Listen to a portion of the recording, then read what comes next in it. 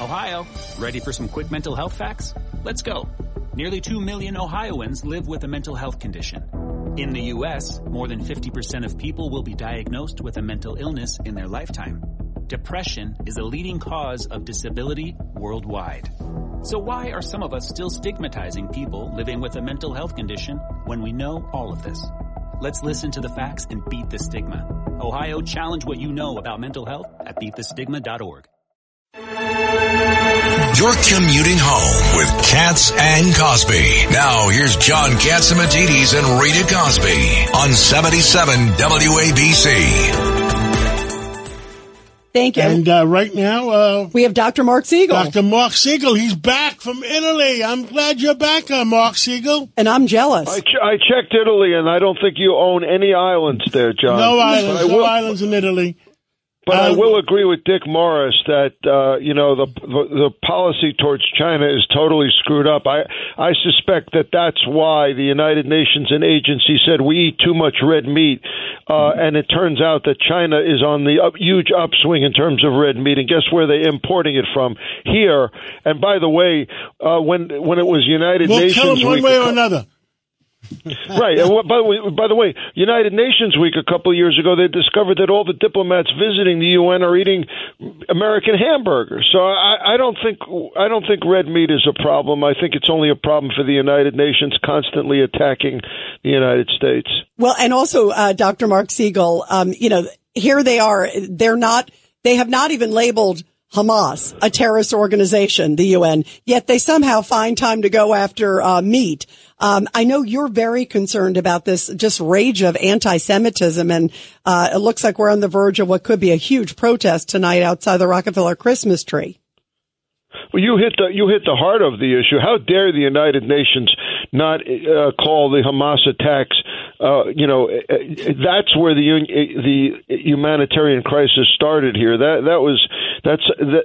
kind of felt like they should be kicked off of a Manhattan Island for that, and I'm wondering why we're joined to an organization like that. Obviously, the United States has been waffling in our response to Israel, but at least has been, for the most part, supportive of it and needs to be more supportive of it.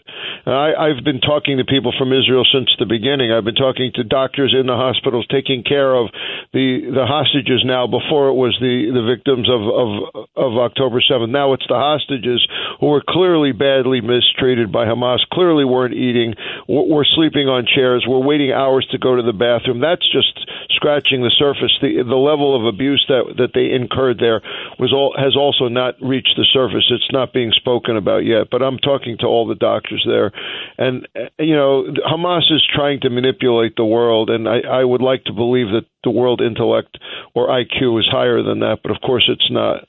That awful congresswoman in Michigan, where my in-laws lived for many years, I mean, unbelievable. She's not even veiled in terms of what she's. Tlaib. I'm talking about Tlaib. Yeah, Tlaib. Tlaib is not even veiled in terms of what she's advocating. Yeah, she wouldn't even yesterday, by the way, Dr. Mark Siegel, she would not even yesterday.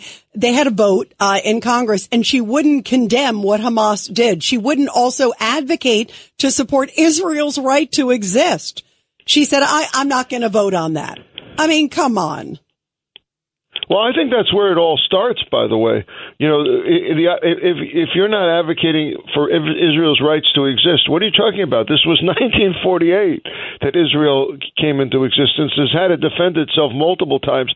Who among these, ideologues would really want to live in a place where rockets are going off right next to you and you have to jump into a bomb shelter with 30 seconds notice? And that's pre the Hamas attacks. Who doesn't want to live with secure borders? And we're talking about a nuclear power here. Who would dare to attack another nuclear power like this?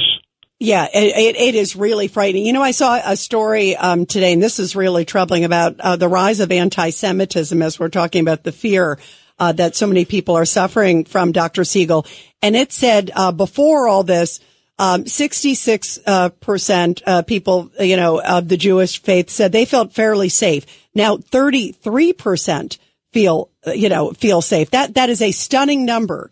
And there are even less numbers of those who are in schools.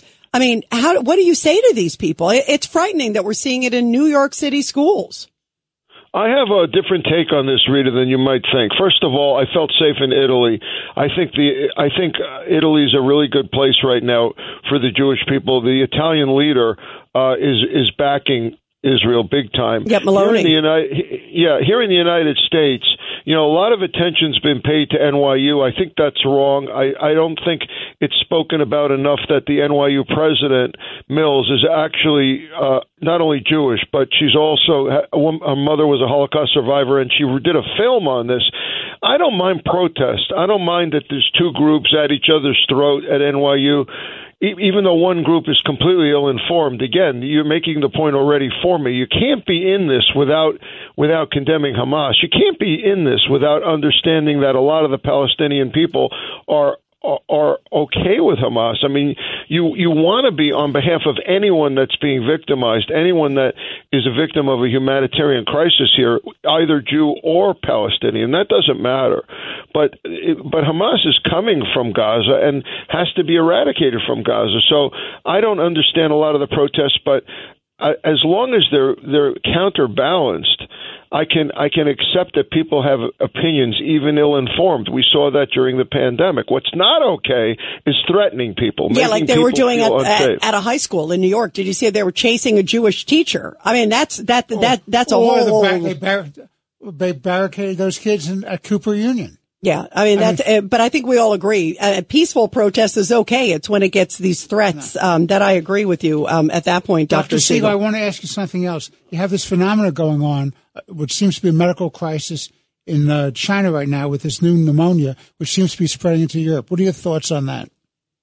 Well, first of all, I have to open, Judge, by telling you that any health crisis coming out of China where the WHO says not to worry would have to be automatically something to worry about, automatically. And then it's also going on in the Netherlands. But I want to tell you that there's something reassuring here semi-reassuring that both China and Netherlands have in common. Both places did late lockdowns. So China was locking people down until December of 2022, Netherlands till February of 2022, but then on into March and April there was a lot of restrictions. We got out of that lockdown phase much earlier, and then so we saw a big outbreak of RSV last year and COVID and flu, and the reason is because when you pull the lockdowns back, the first thing that happens is people get exposed to viruses they haven't seen, and their immune system don't react properly. There's an immune pause, and you get sicker than you normally would, and the viruses spread more frequently. In China right now, there's a lot of resistant mycoplasma, which is a bacteria that's usually treated with Zithromax or Z-Pack, but they've been giving out too many Z-Packs there. They're just giving them out like water, so that breeds more resistant, and those resistant mycoplasma cases are the kids that are ending up in the hospital. So believe it or not, although I think that China would be the first to once again not tell us about a new bug, or even a bioengineered bug, they would never tell us about this. In this case, I think it's a perfect storm of pre-existing bugs. I don't think it's a brand new bug, but it's another wake-up call that you can't believe a word coming out of China on anything public health. I know Morris says you can't believe a word coming out of China on anything. You certainly can't believe them on public health. Mark Siegel, thank you so much for calling in. I wish I was with you in Italy. What part of Italy were you in? Anywhere I was, you would have been paying for dinner. That's for sure. For sure. we were out on the coast. We were in Rome. We were up in Florence, and my daughter's been studying there. So we went to Bologna and saw the ancient university there. That's just magnificent. Beautiful. Well, God bless, and we'll be talking more often. And thank you for calling in today. And welcome back. Welcome back. Welcome back. Great to be here, guys. Great to be here.